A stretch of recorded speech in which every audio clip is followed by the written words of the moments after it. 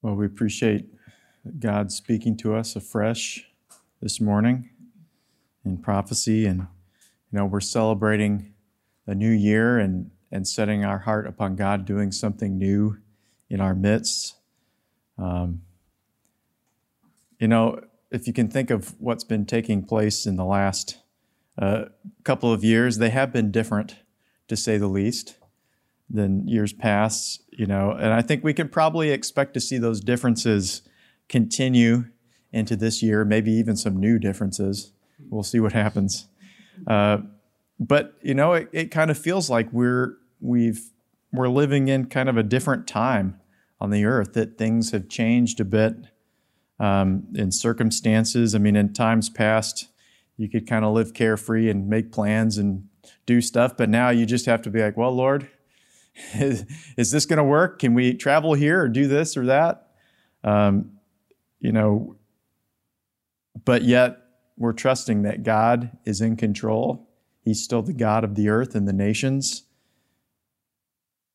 But yet we're coming close to the end of this age in that sense, where we have to walk carefully and circumspectly, inquiring of the Lord and, being led by His Spirit, and flow with what God is doing in this time and in this season, because there's safety in doing that. And we need safety in our day. Now, some verses that were really quickened to me for this message and this new year were from Joshua. And it's really a phrase that was kind of quickened to me, and it kind of speaks of a larger theme that we'll look at. But this is in Joshua chapter 3, and these verses take place as Israel is about to cross the Jordan and face the giants and possess their inheritance. And it says this in Joshua 3 and verse 1. It says, Joshua rose up early in the morning. They set out from the acacia grove and came to the Jordan, and he and all the children of Israel lodged there before they crossed over. And so it was after 3 days that the officers went through the camp, and they commanded the people, saying, when you see the ark of the covenant of the Lord your God and the priests and the Levites bearing it, then you will set out from your place and go after it. Yet there shall be a space between it and you, about 2,000 cubits. By measure, don't come near it, that you may know the way by which you must go. For you have not passed this way before. And Joshua said unto the people, sanctify yourselves, for tomorrow the Lord will do wonders among you. That phrase was really quickened to me. You have not passed this way before. And I think we're sensing God is doing some different things in the earth. And, I'm feeling even for this year, God is going to do things and lead us in ways we have not been before. And that will require an amount of trust and, hope in God that He's leading us, that He's guiding and directing us. But yet, as we follow Him, I love what it says, sanctify yourselves, for tomorrow the Lord will do wonders among you. See, if we can follow God in the new way and stay close to Him, He's the God who does wondrous things. There's a few other things we can see it kind of packed into this passage that we'll look at, and then we'll bring out the major theme. But one is they were about to enter into a new land they'd been waiting for, that they had been anticipating. A whole generation had passed by as they were waiting to enter the land, and as they had been in the wilderness, and God had tried to prepare them to inhabit their inheritance. There were quite a number of people who did not prepare, and they didn't enter the land, which is quite scary. But there was a whole generation that did enter in, and that's the generation that we want to be a part of in the Spirit. Lord, we want to be that among that generation that enters the land and that takes our inheritance. God led that generation in to do wonderful and marvelous things. Another thing that we see about Israel is that the ark led them.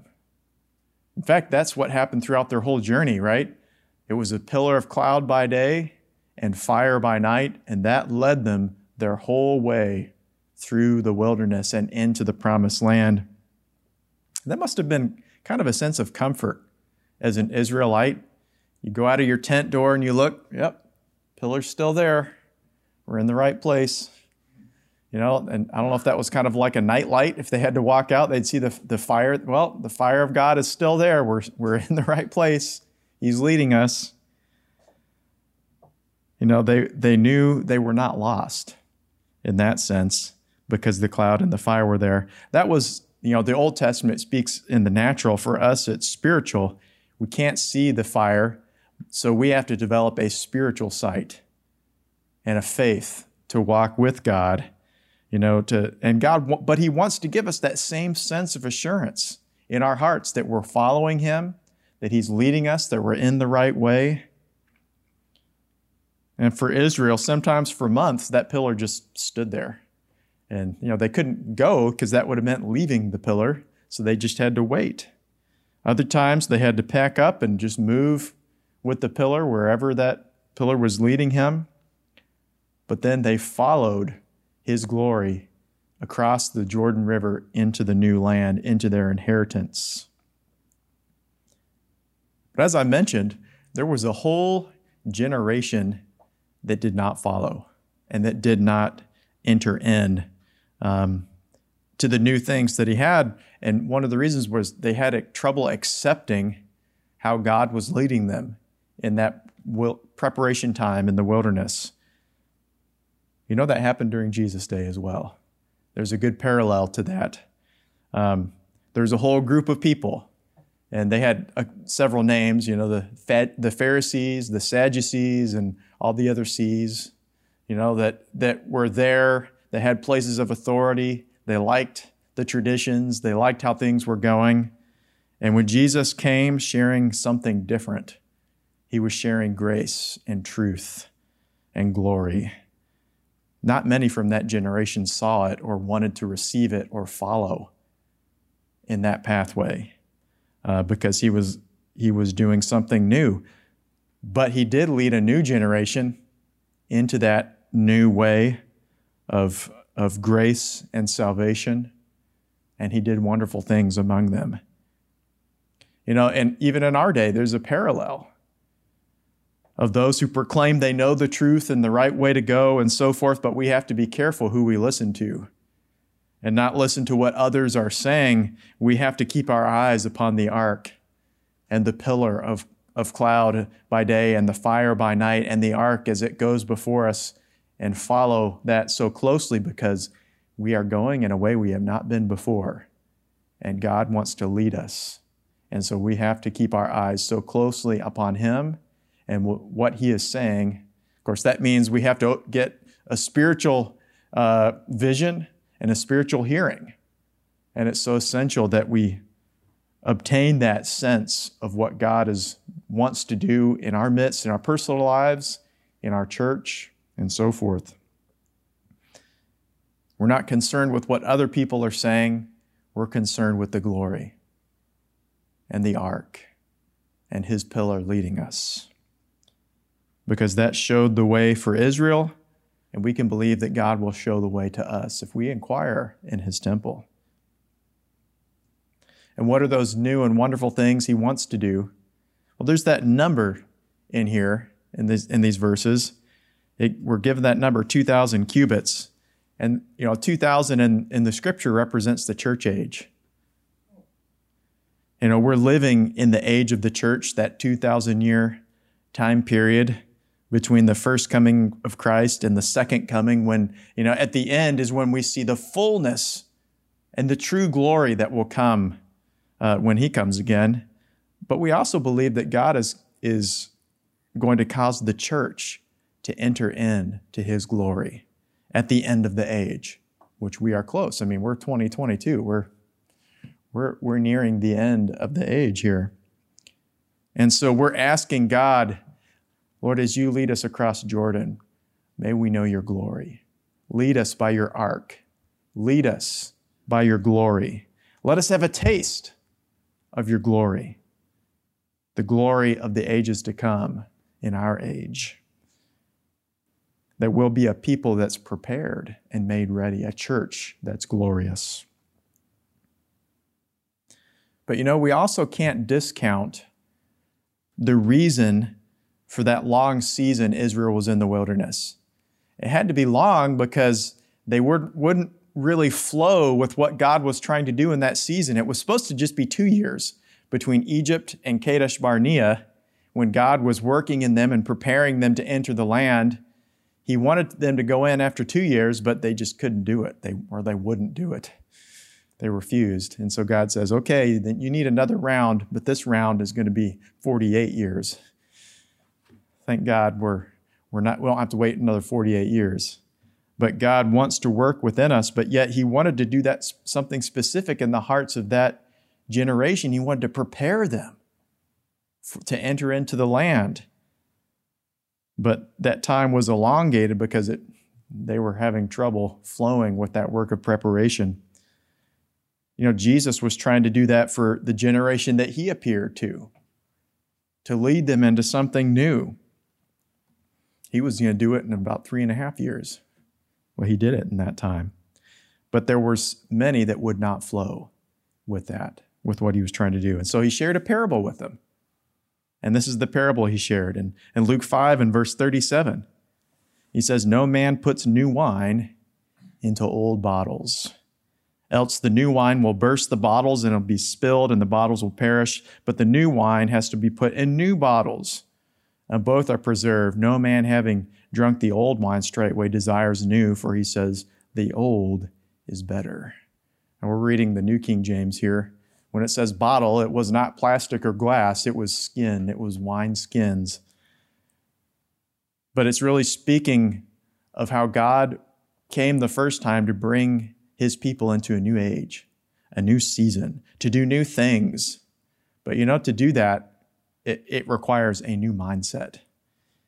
It requires a flexible mind, a flexible outlook, a willingness to be led in a way that we didn't expect, or led in a way that's stretching, that's challenging. For the Jews, Jesus came preaching a message of allowing an inner work of grace and transformation. Later on, Paul said that we're transformed by the renewing of our mind. Well, we need a change in our thought life, in our pattern of thinking. Many in that generation had trouble receiving it and accepting that change because they were focused on the old, weren't they? They were focused on the way that it was done. They were comfortable with the traditions and so forth.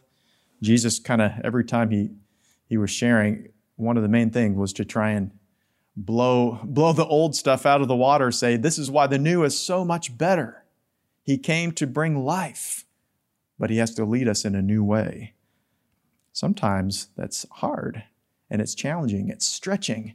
And if we're stiff and brittle like old wineskins, well, when you put the new wine in and it starts to ferment, meaning it starts to work and grow, one of the byproducts of that is CO2 gas, and it causes that wineskin to just blow up like a balloon. And if it's old and stiff, it cracks, and all wine is lost.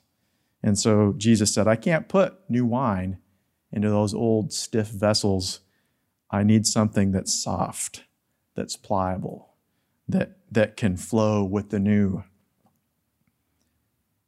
But that new wine, obviously it's speaking to something of us in the spiritual realm, of something beautiful that God wants to produce, new life flowing.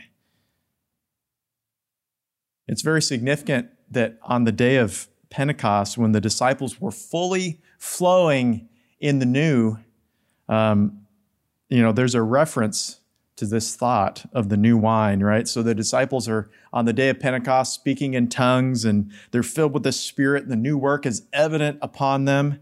And so they went out among the people, and they were probably in the temple and sharing and proclaiming the glory of God and speaking in new tongues and displaying the new power that was upon them.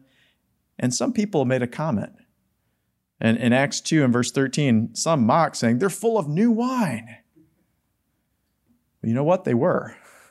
The wine of the Spirit, of a new experience. See, they had been stretched. They had been filled. The Holy Spirit had expanded them, worked in them, and they contained something new. And it was pouring out on that day, and it was very productive and powerful because many responded. And it was a new work. But not just that, we know that the disciples had been made new, right? Because just a month or so previously, the biggest thing among the disciples was who was going to be the greatest. And they were, multiple times, Jesus had to address that of who was the greatest. And, I had to bring a little child into their midst and say, you have to be like this little one who doesn't care about being the greatest. And if you want to be the greatest, you have to become the least.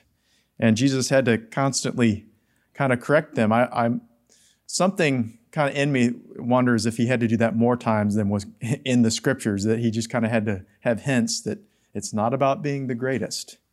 It's about being the least, being the servant. I'm not declaring that, but it's just something I've wondered. But here they are a few days later, and they're totally transformed. They're flowing together. They're accepting the leadership of Christ through Peter, who himself had a big work of humility done in his life. They'd become soft, allowed God to do a stretching and marvelous work in their lives. Now, I want to hold that thought here for a moment, and we're going to come back to it. But there's something we can consider from Israel's time in the wilderness. And that's the idea that God's plan that he leads us on can be challenging to understand, to say the least. Right? Israel in the wilderness, it was hard to understand, right? Let me say this. It's easy to, when you're in Egypt, to understand, I need to get out of here. Lord, deliver me from Egypt. And then you praise God, he delivers us. We cross the Red Sea. We're out of Egypt. Hallelujah. Why are we in the wilderness so long? Lord, why are we passing through these different trials, lack of water, enemies, desert? Lord, what is all this? That was hard for them to understand. Getting out of Egypt was easy for them to understand. They all wanted it. Being in the wilderness, that was a little bit harder. But they had to flow with what he was doing because he was working in their lives. In our day, it can be challenging for us to understand God's plans when in the world we see a lot of confusion, chaos, strife, difficulty. And we say, Lord, where is your plan in this? But something we can take comfort in is that not only is his plan perfect, but it's already been written. It's already determined. And when was it determined? Well, we can read a couple of verses about this. Revelation 13, verse 8, it says, and all that dwell upon the earth shall worship him, speaking of Jesus, whose names are not written in the book of life of the Lamb. But here's the key. The Lamb who was slain from the foundation of the world. The plan of God, Jesus was the Lamb slain before the foundation. Before the world was created, he was already the Lamb slain because it was already written. His plan was written and perfected before the world was created. Also, Ephesians 1 and verse 4, according as he has chosen us in him. And when were we chosen? Was it at our birth? No. We were chosen in him before the foundation of the world, that we should be holy and without blame before him in love. And so he was the Lamb slain before the foundation of the world. We were chosen in him before the world was created. And of course, he could do that because he has perfect foreknowledge. He knows everything we're going to do and decide and how we're going to choose to follow him and so forth from the very beginning. But yet it was all planned out in detail. And that's something we can take comfort in, because when I look at the world and when I read the news, I'm like, man, it's just chaos out there. Is anyone in charge? But it doesn't seem like that when you read the news, but yet we can be confident, yes, there is someone in charge. It's Jesus. He's the God of the nations, and his plan was written before the foundation of the earth. And we can rejoice in his plan. We can take comfort in it. It can be hard to see. It can be hard for us to discern by our natural eyes, Lord, why did you let the coronavirus come throughout all the earth and so that we couldn't go to the nations and minister and, that kind of challenge. In our natural mind, that's hard to understand. We only see the chaos. But yet we can believe that the God who planned it perfectly from the foundation of the earth, there's goodness and perfection in his plan, if we have eyes to see it. There's something I felt concerning this that kind of ties back to what we were talking about previously about new wineskins, is that our difficulty in seeing his plan and the circumstances we're going through, and this is what I felt God speak, is that if we will rejoice in him, this rejoicing would enable us to see his goodness in the midst of difficulty. We're in the chaos and the difficulty of this world, and it's hard to see and understand why things are taking place. But I felt the Lord speak. It's that as we rejoice, that God will cause us to see his goodness in the land of the living. He'll cause us to see his plan and his purpose for our lives. And, God has been speaking that to us a lot here in messages and in prophecy of the necessity of rejoicing in him and developing a rejoicing spirit. And this ties in very well to that previous thought about new wineskins. The disciples were filled with new wine, which speaks to us of the joy of the Lord.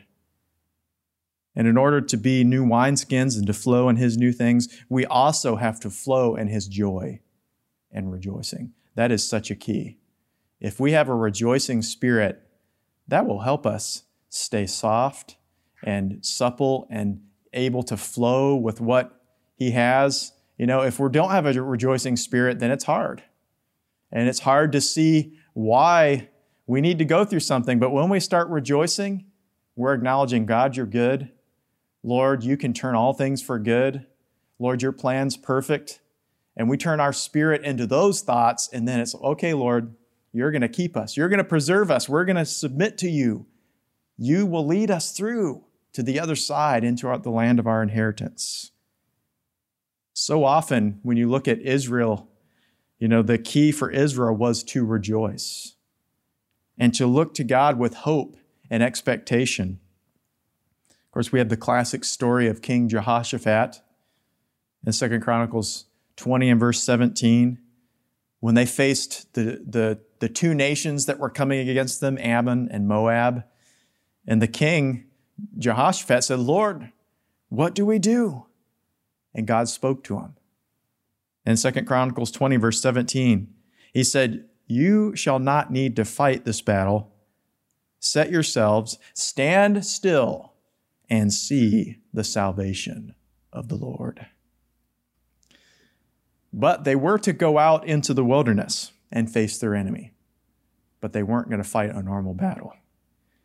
They didn't participate in the normal way, something they didn't understand, maybe in the natural mind. They were not to send out their archers. They were not to send out the cavalry. I don't know if they had a cavalry, but they weren't to send out the normal group of soldiers to start the battle. Instead, the Lord said this, or the Lord led them in this way. And then in 2 Chronicles 20, verse 21, he said, and when he consulted the people, the king felt, he appointed singers unto the Lord that they should praise the beauty of holiness. And as they went out before the army, and to say, praise the Lord, for his mercy endures forever.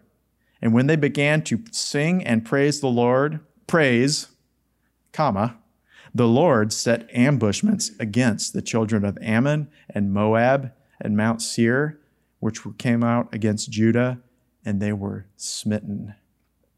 And what happened is, as the people began to praise God and the singers lifted their voice and started to sing and glorify the Lord, something marvelous happened. The enemy began to attack themselves, each other. I don't know what happened, but God put some confusion upon the minds of the enemy, and they thought, well, the enemy's right there, and they started fighting against each other. And they destroyed themselves. Israel won that battle without even drawing a sword. They used other weapons, but they're spiritual weapons. In fact, it was a very New Testament battle, right? Because they didn't fight with shield or spear or sword. They fought by rejoicing in the name of the Lord, by using the weapons of praise and worship. And God wants to lead us in that way so that we can defeat our enemies. And, sometimes we don't even need to try and come against our enemies. We just praise God, and it causes our enemies to flee. And that as we develop a rejoicing spirit in the midst of our challenging times, in the midst of the confusion and the chaos and the difficulty, that as we rejoice, we'll begin to see God moving. Maybe we won't understand the whole plan, but yet we'll get a glimpse. Oh, the ark is going this way. This is the way. Walk ye in it. And God will give us the peace and assurance to walk in that way as we rejoice. One last illustration from Scripture, and this applies directly to what we see from Joshua, because the first city they came to was Jericho. And God had some unique instructions for them that weren't the normal thing, of, okay, you're going to take the city. What's the first thing? You surround it, do an encampment, lay siege to the city. Well, no, God didn't say that. He said, gather everyone up, get the singers there and the trumpeters, and you're going to walk around that city. And then he had a unique way to lead them to victory. But God wanted to lead them to salvation, get the victory over that enemy. And so the first thing is they were to walk around the walls and they were to be silent. That's a little different. But sometimes when you face an enemy and the enemy's making accusations and trying to cast doubt and so forth, sometimes the best response is no response. And just lift our heart to God. Not to engage, but just continue lifting our hearts to the Lord and praising Him and worshiping Him. But then the ultimate victory for Israel came as they sounded the trumpet. And it says they gave a mighty shout. And when they did that, the walls crumbled. Now that's something they hadn't seen before. Whereas before they could not get into that city, but when they praised God, they could walk in wherever they wanted because the walls fell down. But they had to follow God's plan. It was a new way. They hadn't experienced those kind of things before, but God was able to lead them. And the trumpet sounded, and they gave a mighty shout, and the walls fell down, and they saw the goodness of God in His plan. There was a prophecy in one of our services previously, and it went along the lines that as we shout our praises unto God, He would come into our midst, and that we would experience the sound of the shout of the King. And when the King shouts, the enemies flee. And that's what we want. And so we want God to come into our midst and cause us to see His goodness in His plan and in His purposes for us, to experience His victory over our enemies. But to do that, we have to develop and maintain a rejoicing spirit, because it's a new season. And God's leading us in ways that we have not been before. I don't know what we're going to see this year. I don't even want to theorize. I just want to trust God and be able to rejoice when whatever surprising thing comes our way, doesn't matter what it is, we can say, oh God, thank you that you're in charge. This is not a surprise to you. In fact, you're in charge of it all. but we can rejoice. But the only way we're going to be able to continue in that is if we flow with it. Allow God to do that work, to become new wineskins, to be soft and flexible. We have to be able to flow in the new things He wants to do. And He's going to lead us in that new way with His ark going before us. And the call is to follow Him and to respond to Him and go forward with hope and expectation that there will be goodness that we will see. We're going to see the goodness of His plan and rejoice and maybe even give a mighty shout. And as that happens, the enemy will flee and we will enter into those, the victories that Israel had in those two occasions. They were very New Testament victories. And they speak to us of what God wants to do. They didn't lift a weapon in the natural, but they lifted their voices in praise. And God gave them the victory. And so it's a year of new things, of being led in a new way. But as we develop a flexible and rejoicing spirit, God will show us His goodness and His plan, and His power will be revealed. Father, we just thank You. Thank You for Your good plan. Lord, that You have a plan that's so perfect and wonderful, and it was written before the foundation of the world. And Lord, we just want to flow with that. Lord, we pray that You would, Lord, and we invite You to do that work within us, that we would be, Lord, like the new wineskins. We'd be soft. We'd be flexible. Oh God, help us to flow. Lord, we invite You to even soften any areas of our heart that where there's hardness, oh God. Make us soft to flow with You and respond to You and contain the new and wonderful things You want to put within us. Oh, lead us in Your way.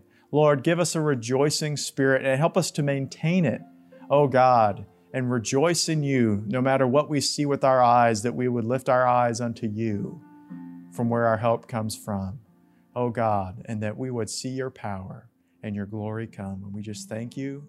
We bless You in Jesus' name. Amen.